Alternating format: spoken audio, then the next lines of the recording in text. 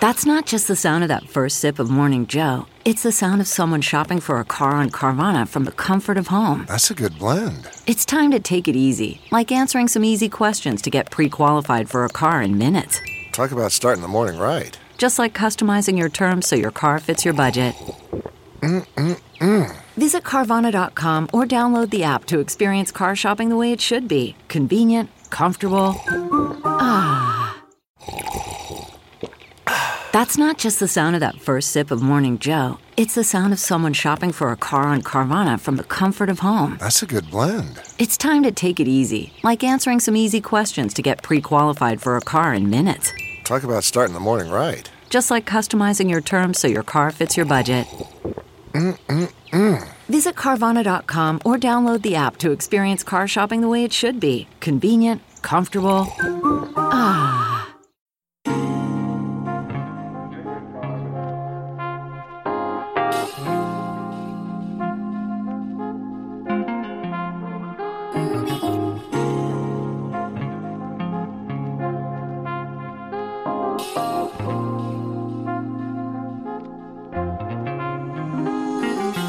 Hi, everyone. Thanks so much for joining us today on China Corner Office, a podcast powered by SupChina, the New York-based news and information platform that helps the West read China between the lines. I'm Chris Marquis, a professor at Cornell's Business School, and today's episode features a discussion with Frank Lavin, who has 30 years of experience helping companies succeed in China. Frank served as U.S. Ambassador to Singapore and U.S. Undersecretary of Commerce for International Trade. Frank is chairman and founder of Export Now, a company focused on helping international brands enter China. And he has recently published The Smart Business Guide to China's E-Commerce, which is a highly readable book with lots of great points and recommendations about this important topic. As is well known, China has perhaps the most developed and sophisticated e-commerce markets in the world. Frank provides an overview of China's e-commerce ecosystems, highlighting companies like Alibaba and its well-known Tmall and Taobao platforms, as well as competitors like JD and Pinduoduo. While many larger international firms like Nike and P&G have well-developed offering on these sites to complement their brick-and-mortar presences in China, Frank's work highlights how smaller, mid-market companies can access these platforms without establishing a physical presence. And so for these firms, e-commerce can provide a low-cost and even relatively low-effort way to enter the world's largest consumer market. To illustrate how e-commerce is different than the U.S., Frank provides a number of evocative examples throughout our discussion, including boutique cosmetics, Babe Ruth candy bars, and even products as mundane as garden hoses. We also discuss how Chinese e-commerce has accelerated during COVID and the importance of phenomena like Singles' Day.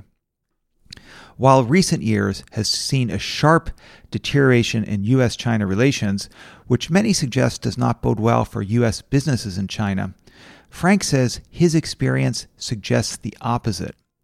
He discusses how large U.S. brands like Starbucks, McDonald's, Nike have continued to grow and in some cases even experienced their best years ever in China. One of the more interesting parts of our discussion was about Daigou, or gray market sales in China of branded products like cosmetics, milk powder, or luxury bags that were purchased in other countries. Originally, Daigou was pioneered by individuals, for instance, traveling to Hong Kong for the day and returning with some goods for their friends or maybe to sell on the side. But now there is a sophisticated Daigou ecosystem.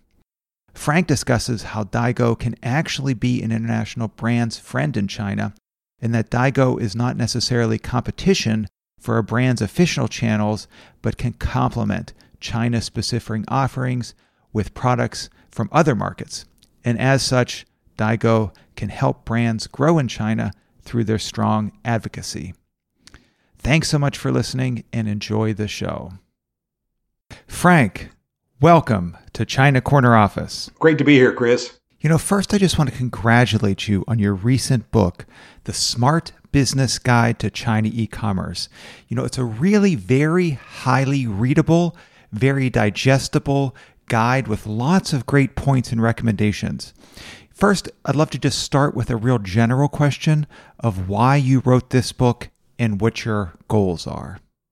Well, first, thank you for your kind words. It's always flattering, I think, when an author really commits himself to a project and the project finishes and then it gets a professional in the field to give it that kind of a compliment. So that's a very meaningful response. But look, to answer your question, there was a very simple reason. There's sort of a big gap in the market between, I think, the possibilities of China e-commerce and the potential boon that it offers U.S. businesses and U.S. business awareness or comfort with it. So a lot of U.S. businesses aren't even aware of how powerful China e-commerce is, and those who are aware are intimidated by it. They don't have any connectivity with China. There's just a huge cultural or language gap. There are political issues, and so they find it all uninviting. So the point of the book is to say, boy, it is accessible. All of the majors from the U.S. are there. The Nikes, the Procter & Gambles, the Budweisers, and so forth, they are all there. They are all doing it like crazy. But because it's e-commerce, it is really accessible to the mid-tier and the junior brands as well. Interesting examples. I can see, though, how, firms like Nike, P&G, large consumer brands can access platforms like Tmall, JDD, Pinduoduo, but these dominant platforms can also constrain entry and maybe being even very intimidating to sort of smaller or mid-tier firms. Can you say a little bit about how mid-tier firms can access those type of platforms? Well, but also people it's not terribly complicated, but people can perceive it as complicated, and people don't have any China footprint or team or institution say, look, I'm not going to fly to Shanghai and interview brand managers and try to set up a China operation if my entire China revenue might be a few $1 million. It's just not worth quarterly trips, and it's not worth the heartburn of trying to run something remotely. If I'm running a $300 million brand in the U.S., I don't feel excited about chasing what might be $3 or $5 million in China. So that's sort of it's as much opportunity cost as intimidation. Well, but my response to that is, look, you need a partner. You need a local firm that will do all that work for you. And yeah, you should not be flying to Shanghai on a quarterly basis to chase a few $1 million if you're running a $300 million brand in the U.S. But you should have a team in Shanghai that is working for you, and you can have weekly or monthly reports from these folks and have them outsource that activity, outsource the e-commerce operations. Yeah, that really makes a ton of sense, of course, really trying to source out, the right local partner. And, I teach on doing business in China at Cornell, and actually, in our analysis of, lots of cases of U.S. firms going to China and failing, actually it's this, failure in local partner management, or maybe even not even engaging a local partner is one of the reasons why these companies fail. And I hope, later on we can get into more about selecting partners, what makes a good partner, et cetera. But before doing that, can you please describe a little bit in how China e-commerce is different than the USA and what sort of dimensions we should be thinking about when we're comparing the two? Yeah, thanks. There are two or three big differences. One is the relevance of e-commerce to the entire retail market, meaning in the U.S., e-commerce accounts for about 20% of retail sales. So that's a very respectable slice of the pie. But in China, it is over 50%. So we would say any U.S. brand can be pure play e-commerce in China and still reach a significant segment of its addressable market. And look, if it's 50% for the entire retail market, that means for the premium space where U.S. brands tend to reside, it's going to be 60 to 70%. So to say, boy, if all you need to do is run e-commerce operations and you can hit 60 to 70% of your market, that is not a bad deal. Over time, you can decide whether to migrate some activities offline or look for offline. Over time, you can do that. But even if you just remain pure play e-commerce for the near term, that is pretty good results. So we say in the U.S., e-commerce is still icing on the cake. But in China, e-commerce is the cake. Yeah, definitely. I mean, I obviously haven't been to China since COVID began, but before COVID, I was in China, 2 to 3 months a year, and to see actually how easy it was for all of my sort of friends and colleagues, and even I, got in on it to just, order things up and have them delivered, very, very quickly. through COVID, you also see, these housing estates that have mountains of packages, as people are sort of locked in quarantine, they, engage in a lot of buying. And, I'd like to hear a little bit about how COVID has accelerated the trend of e-commerce, or more generally, what has changed during COVID. No question that when people are under lockdown, and people, even when they're not under lockdown, they're just less excited about retail bricks and mortar experience, that there is an ongoing shift to e-commerce in China. So I think we're going to see something like 54 to 55% of retail spend be in e-commerce this year when our statistics are out this year, but it'll be crowding 60% next year. China doesn't have that legacy infrastructure the U.S. has. China doesn't have the shopping mall infrastructure the U.S. has. China doesn't have the density of car ownership the U.S. has. China doesn't have the legacy of big box stores the U.S. has. So what you and I might consider to suburban retail weekend shopping experience, I got to run a few errands when we run around town, that's not as accessible for someone in China as it is in the U.S. And it's just simpler, easier, and faster to purchase it all online. And then you get discovery advantages buying online as well. You can get instantaneous price comparison. You can get a lot of rich data and context and history online. You go to, not to knock U.S. retailers, but go to a sporting goods store in the U.S. and ask the store clerk which tennis racket is responsible for the most number of wins at Wimbledon, which of the winners in Wimbledon tend to use, and the store clerk is likely to say, beats me. So why did you even ask him? Why don't you just Google that? But so same thing in China. You can say, you know what? I saw this player really smash it. I really like that racket. It looks good. I feel good about it. And I'm just curious who won the most in Wimbledon. I can get that on a search engine in China instantaneously. So I'll get better information and better data, and then I can search who's got the best price for that and who will deliver it. And I said, I didn't have to leave my chair to get that answer. So why don't I do what I was in China when Meghan Markle got married. It was interesting to me how many people were interested in her apparel and in the apparel of other people in the church service. And you literally had online people saying, hey, look at the woman 3 rows behind her. What is she wearing? And somebody would write back, here's what she's wearing. And somebody would write back, well, here's the link where you can buy it. And so there was enormous social infrastructure behind these retail sales that we normally just don't see in the United States. Yeah, right. The thing that always amazed me, during my time in China is just the speed of the delivery, how fast things could get you. And I think part of it is, labor costs are so low. You can have these, sort of quasi, bicycle, moped, motorcycle type vehicles where there's boxes on the back. And one of the things when I was going to China very frequently in I think it was 2014, 2015, you saw a lot of those with Amazon on the back, Yamasun. However, more recently, Amazon has not done well. We had LinkedIn pulling out. Can you say a little bit about those firms and why actually they haven't thrived, whereas the Chinese competitors actually have? Well, look, some of the same tech issues we see in the United States about big data or quasi-monopoly roles played by a private company, or even unfair, uncompetitive prices. If somebody has a industry lead in a certain segment, does that give the market power to sort of squeeze out the second place person? So we see very similar issues in that respect in China and the U.S. But to your question particularly, Amazon just made some mistakes when they went into the market. They originally charged for a listing, and Alibaba didn't charge for listings.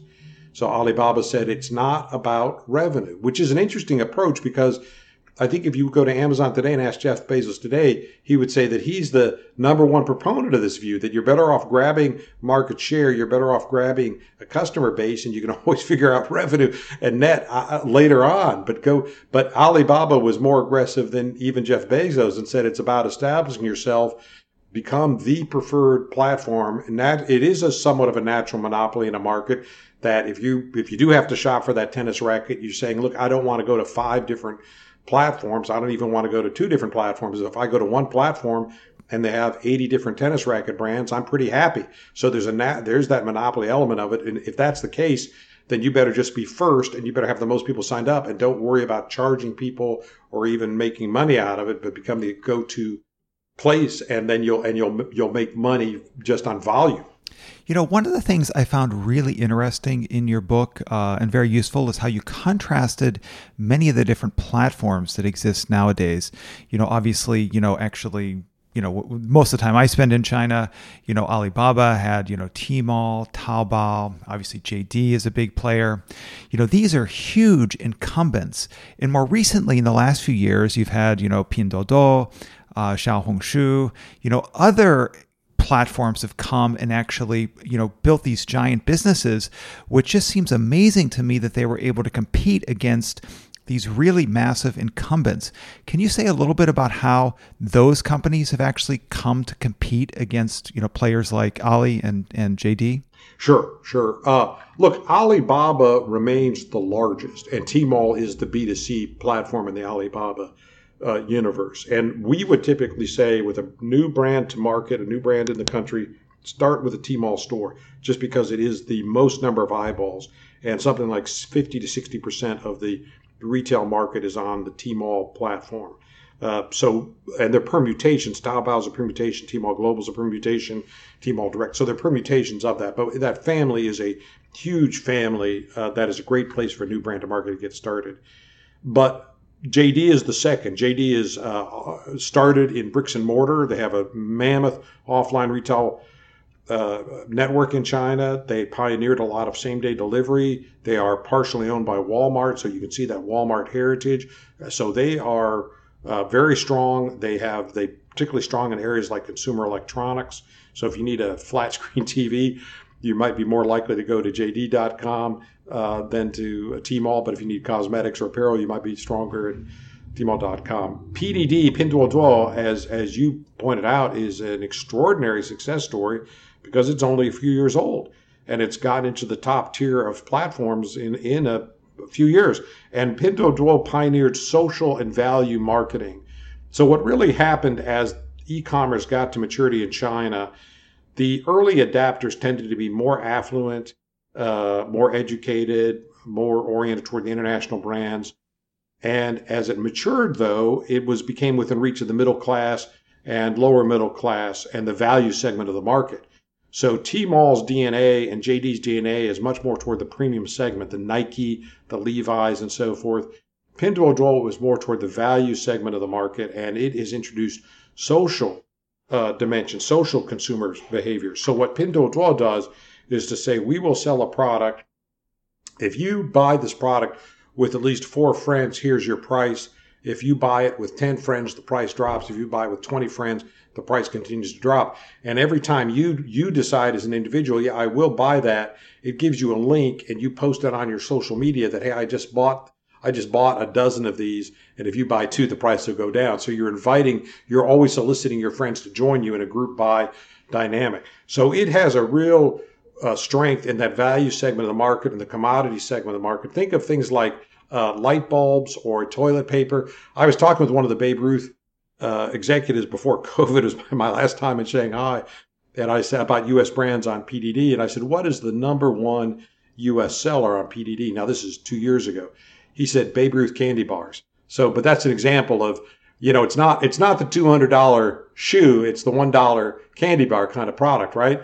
So, and if you want a Babe Ruth, you want a Babe Ruth candy bar. So, good for you.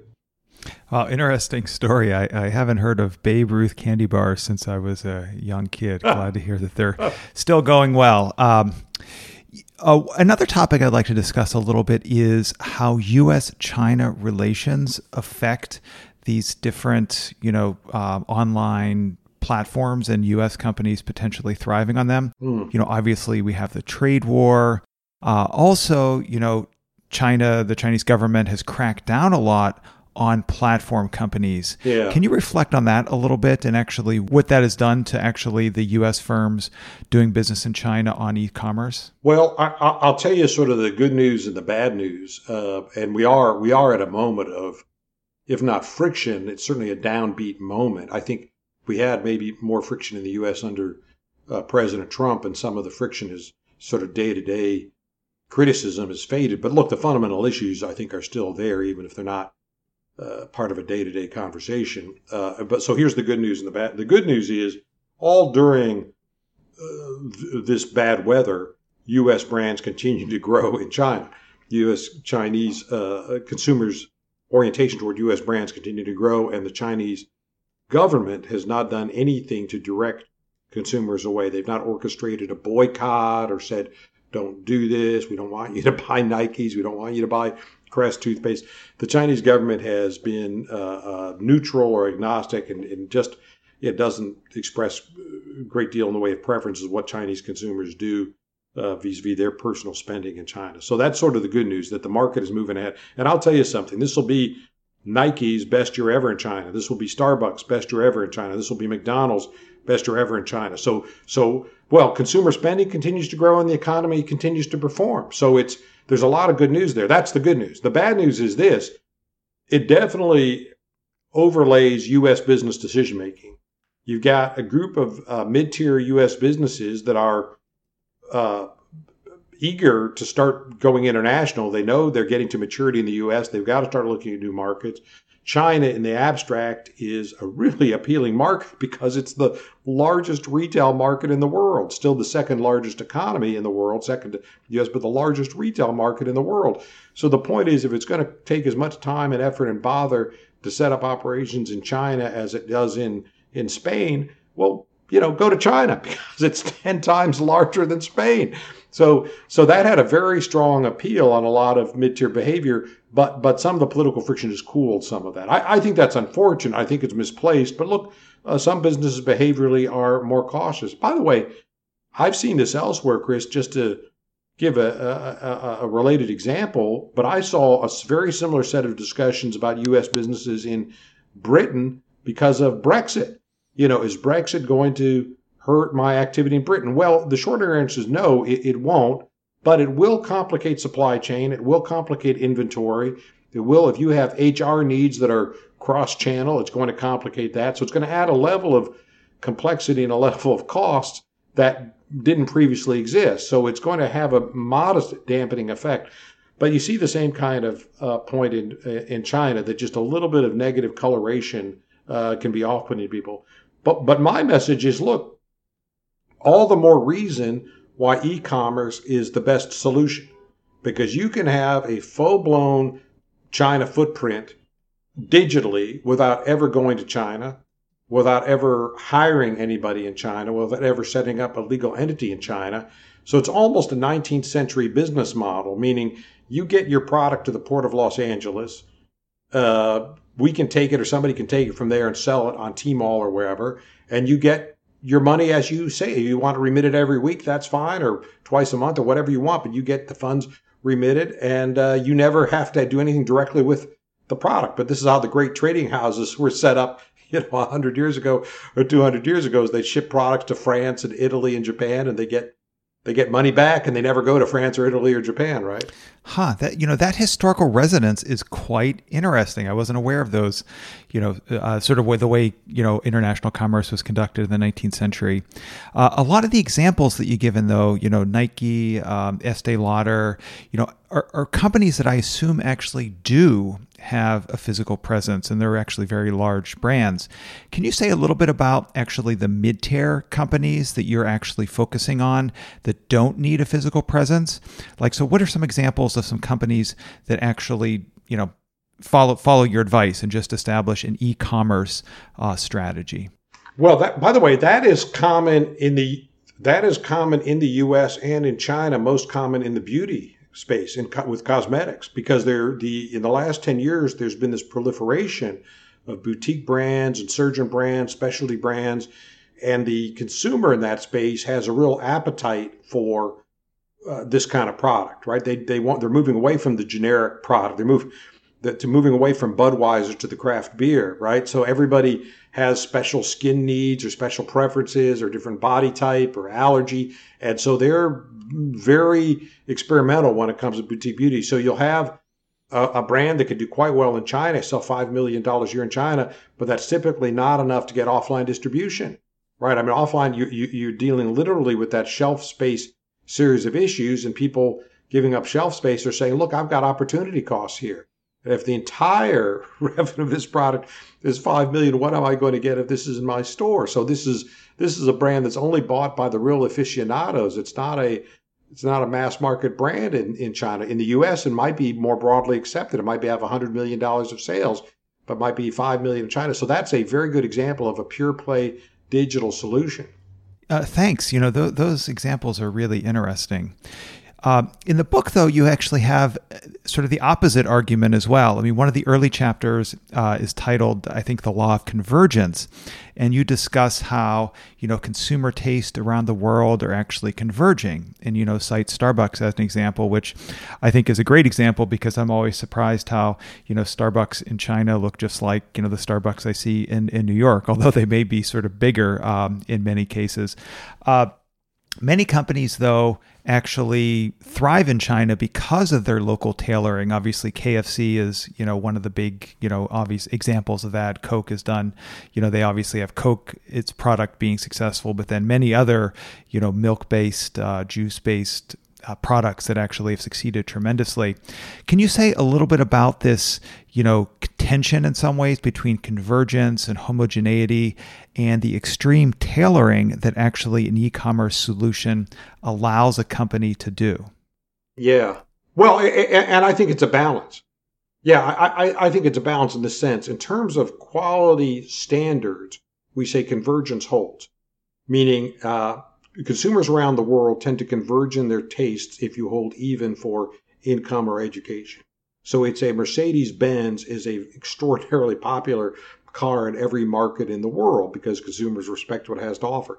Nike, similarly, Disney, similarly, Jack Daniels is the same, Starbucks, absolutely the same. So the point is, one of our sayings is there's only one cup of Starbucks in the world.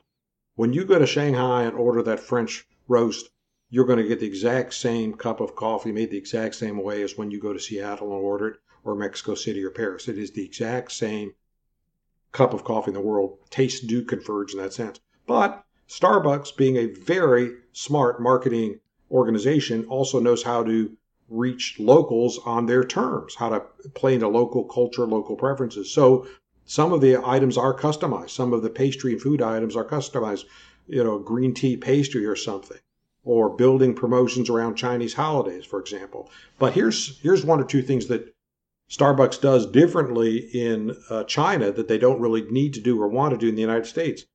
One is the not turning tables and free Wi-Fi offering.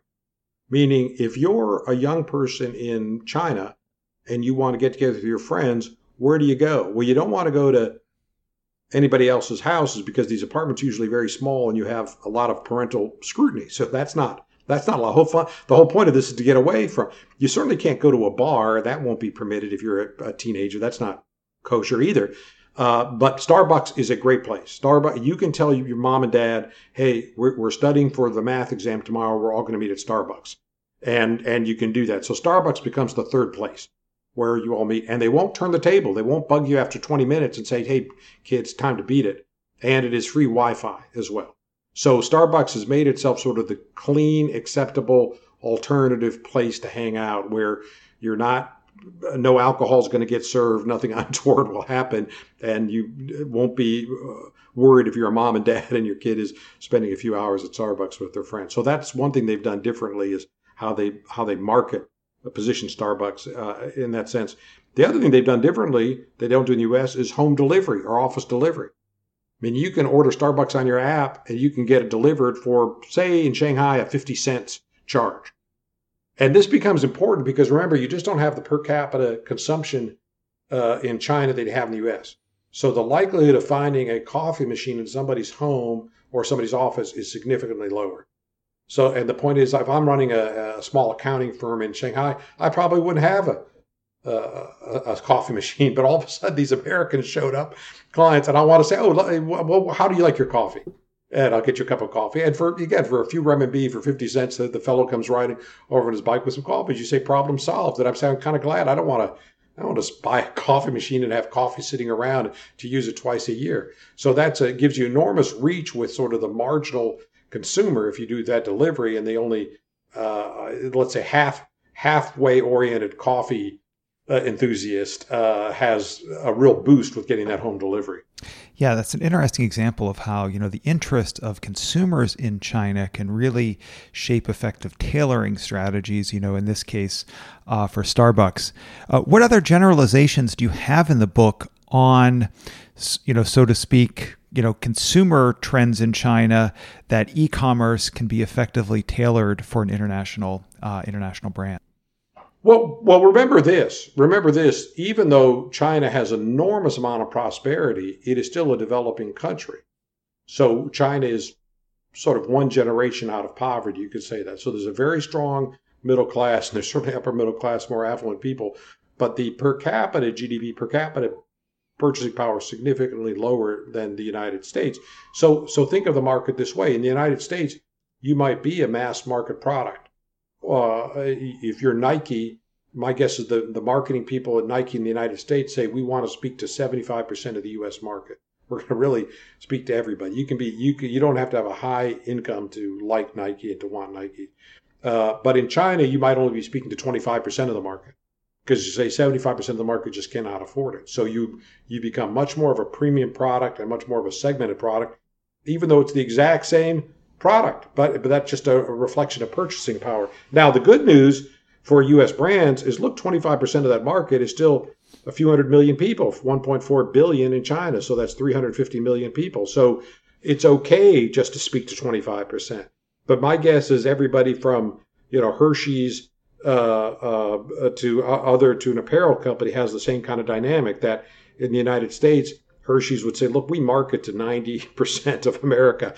We talk to everybody. Anybody can get a Hershey's bar and wants a Hershey's bar. In China, we just don't, because it is a little bit of a premium item in China, and not everybody has that purchasing power. And it's a little bit exotic since chocolate was not originally part of the Chinese diet. So we're only maybe speaking to 25% of the population.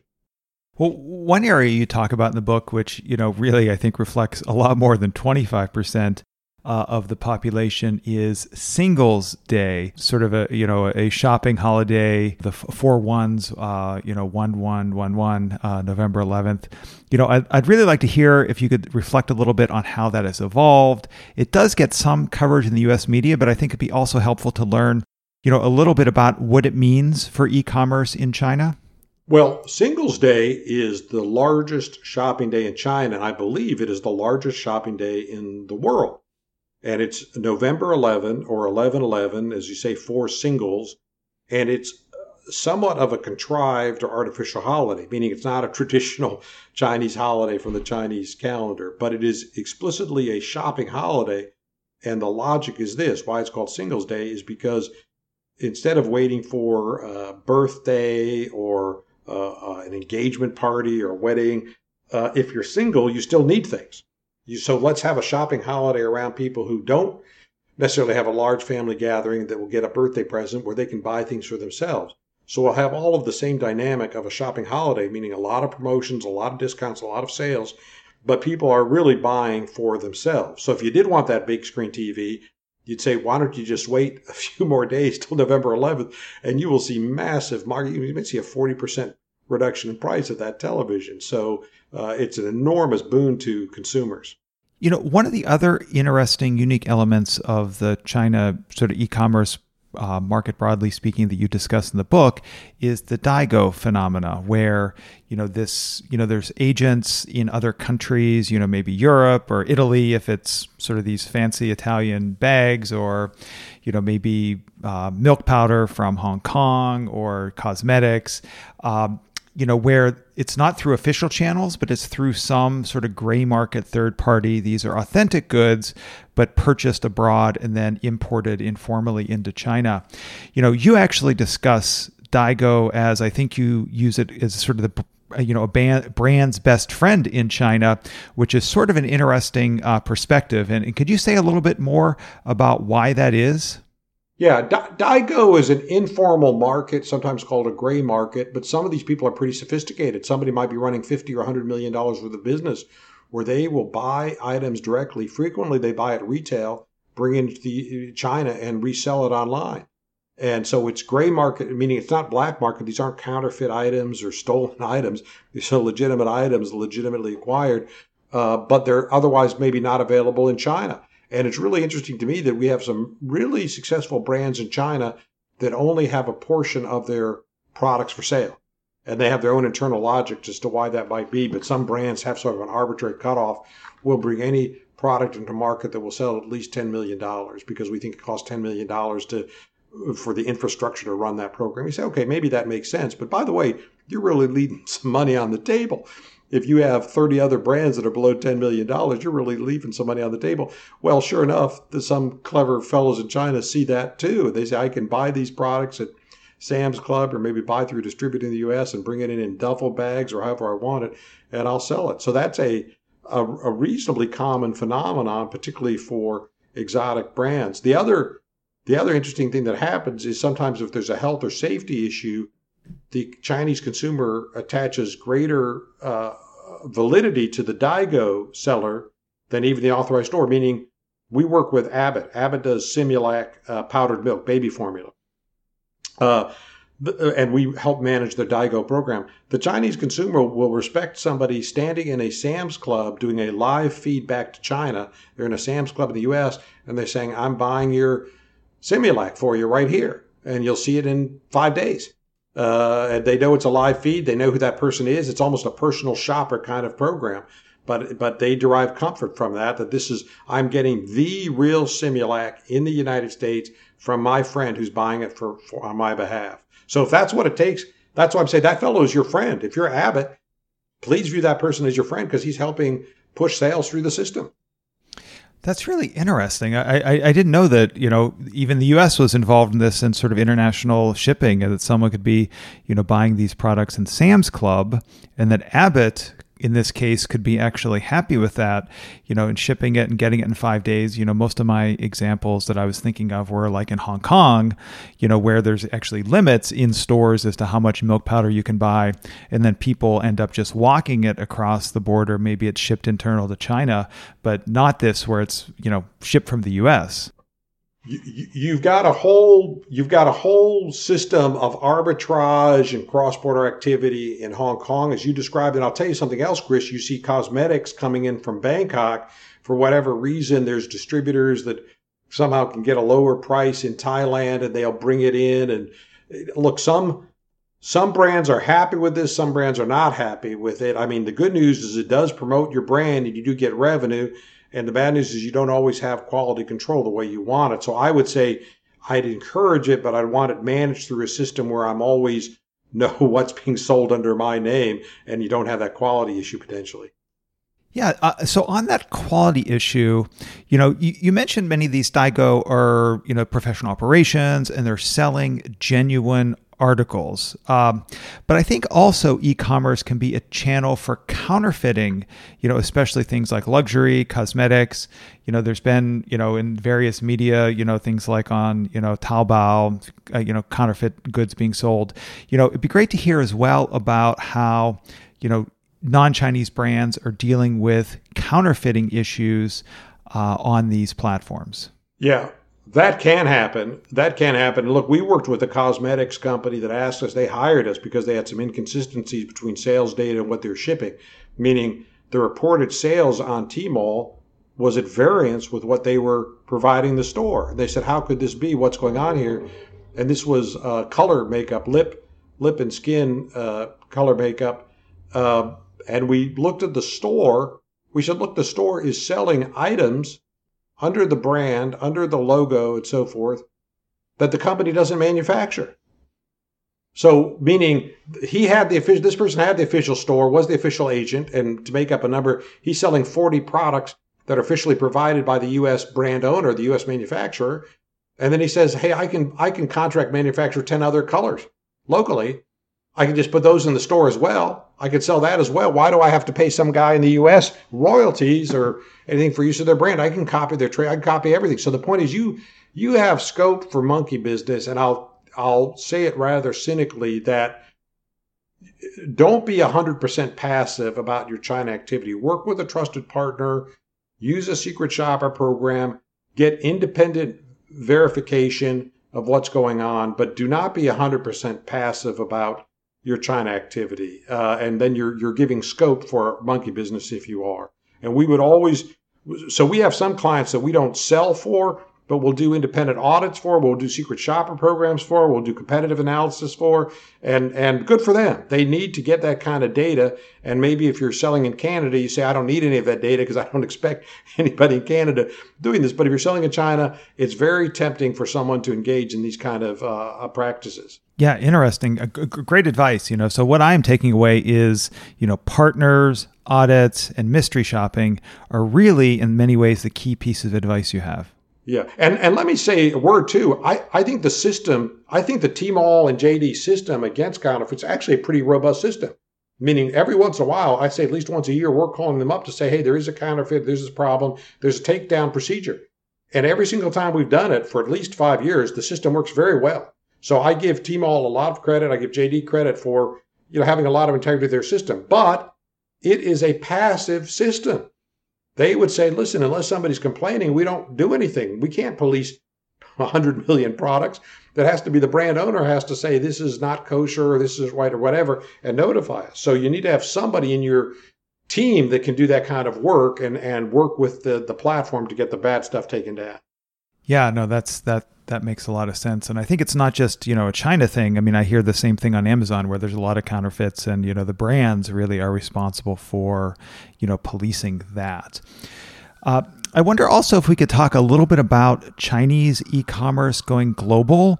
Most of your work and advice is on U.S. companies, going to China, but then the converse of that is, Chinese companies going global. And one of the things that we talk a lot about in my Doing Business in China class is how Chinese companies end up actually very much tailoring themselves to the local market. Makes a lot of sense. 1.4, million folks living there. So, huge domestic market. But that in some ways, may work against them trying to go global because, actually it's harder to enter other markets. And so, one example of this that we talk about is Uber versus Didi. Uber, failed tremendously in trying to enter the China market, spent $2 billion, dollars apparently, and just couldn't crack it. But actually, if you look globally, actually Uber is more successful in other markets, non-China markets than Didi has been. So I was wondering if you could reflect on this a bit and how, the success of companies in China within the domestic market affects their ability to go global. Yeah. Look, in the pure consumer space, in the pure B2C space, I think your description is very accurate. Meaning, China's this massive market, and people are still getting to maturity in the Chinese market, and you could spend 10 or 20 years just sort of clawing your way to the top. Well, if it's everyday apparel, right? And you tend to focus in that value segment because that's what your home market is modest priced products, not the luxury or the premium segment of the market. So that is very much a domestic market, and only a few Chinese brands, I think of Huawei or Li Ning, have had much success outside of the Chinese market. But where they do a lot better is in the B2B segment, the unbranded segment. So, and Alibaba, for example, has its own platform, confusingly called Alibaba.com. So Alibaba is both the name of the parent company and it's like New York, New York. It's just designed to say, what are you talking about? But Alibaba.com is a B2B platform. So, for example, if you're in Ithaca, New York, and you're saying, I'm going to open up a restaurant and I need 100 coffee mugs. Yeah, I'm sure you call up a restaurant supply company in Ithaca and they'll give you a quote, but you can go right online and I'll bet you it's a very similar quote. And it might be the same company that made both coffee mugs for the restaurant supply company or for sold out of China. So your ability, if you know what you want and you're buying regularly sort of industrial product or commercial products like that, Alibaba.com could be a wonderful boon. I'll give you another example. I had an Australian friend, this is now several years ago. Australia mine regulations, safety regulations changed to lower the threshold for the size of the mine that needed to have an internal stretcher, the roller stretcher with collapsible that would go into the back of an ambulance, right? So all of a sudden there were like 1,000 new mines that needed to procure these kind of large metal rollers for if somebody has a rock lands on their foot or what. So, and I said, well, it beats me, but let's go to Alibaba.com. Sure enough, we found 3 different firms that made this product. And I said, I'd ask all 3 for a sample. I'd say you could pay cost for all 3 if it's, a few $100s, and just to whoever performs for you and ships it down to Australia, is starting to win the contract. So if you need to buy 1,000 collapsible, metal stretchers, that's the place to go is Alibaba.com. Yeah, really interesting example. So the final question I have, Frank, is actually, what are the 2 or 3 pieces of advice you would have for people or even companies that want to do business in China? Well, we always look at a few core questions because we'll talk to brands that say, hey, what about me? Can I make it or not? And one of the key questions is the product differentiated or is it generic? Because China is this incredibly competitive, massive retail market, and more or less anything that's being made in the United States is already being made in China. Now, you might have a better version of it or a specialized version of it, but it has to have some distinctiveness to it to allow the consumer to see that difference, right? So that's sort of the first set of questions. Why in the world should the consumer like this product? And by the way, there's some very good answers to that. The brand is part of an answer, and sometimes there's attributes of the product itself that answer. But that's, I think, the first kind of question. The second question is, tell me about the digital DNA of this product. Do you normally communicate and connect with consumers on a digital basis? There's something about the product or your message or your value proposition that can be communicated digitally, and the consumer respects that. If that is true, and by the way, that's increasingly true for all U.S. brands, if that is true, then there's every reason to believe, back to convergence theory, that the Chinese consumer also respect that. But if you come to us and say, I make this product, I make garden equipment and supplies, and we sell through 2,000 garden equipment stores in the U.S., we don't have any online process at all. We have no online sales. We have no social media in the U.S. We don't do a darn thing. That I'd say, boy, that really kind of fails that digital DNA test, because the only way we're going to talk to the Chinese consumer is digitally, right? So I want to talk to somebody who says, I've got a zillion followers on Instagram. I'd say, that's very encouraging. That's really neat, because if there's something cool about your brand, your product, your message, the consumer fall in love with it. And there's a very simple question we'll ask everybody we talk to. If you bought this product for yourself or you received it as a gift, would you tell friends about it on social media? Is there social media currency for this? Is there traction for it? And if the answer is no, all I did was buy a length of garden hose for my garden. I mean, I don't really post that on Facebook. They say, look, then it's hard to see why we should get excited about it. You're not excited about it. Consumers aren't. It might be a great length of garden hose, but my guess is China's got a lot of garden hose already, and there might not be anything special or distinctive about your garden hose that motivates the consumer. So you're not in that differentiated space, and you don't have digital DNA. So this is not a product you'd at least start the conversation without being terribly excited about it. You always want to listen and learn, but boy, it's hard to see how this one's going to work. Great. Really super interesting piece of advice, and thanks so much for joining us. Really interesting to learn about your book, China e-commerce. Thanks so much, Frank, for joining us on China Corner Office. Chris, thanks so much for having me on. It's a lot of fun to chat. As you can tell, we get very passionate, very excited talking about China e-commerce. We love working with U.S. brands and helping them win in China. Great. Thanks so much.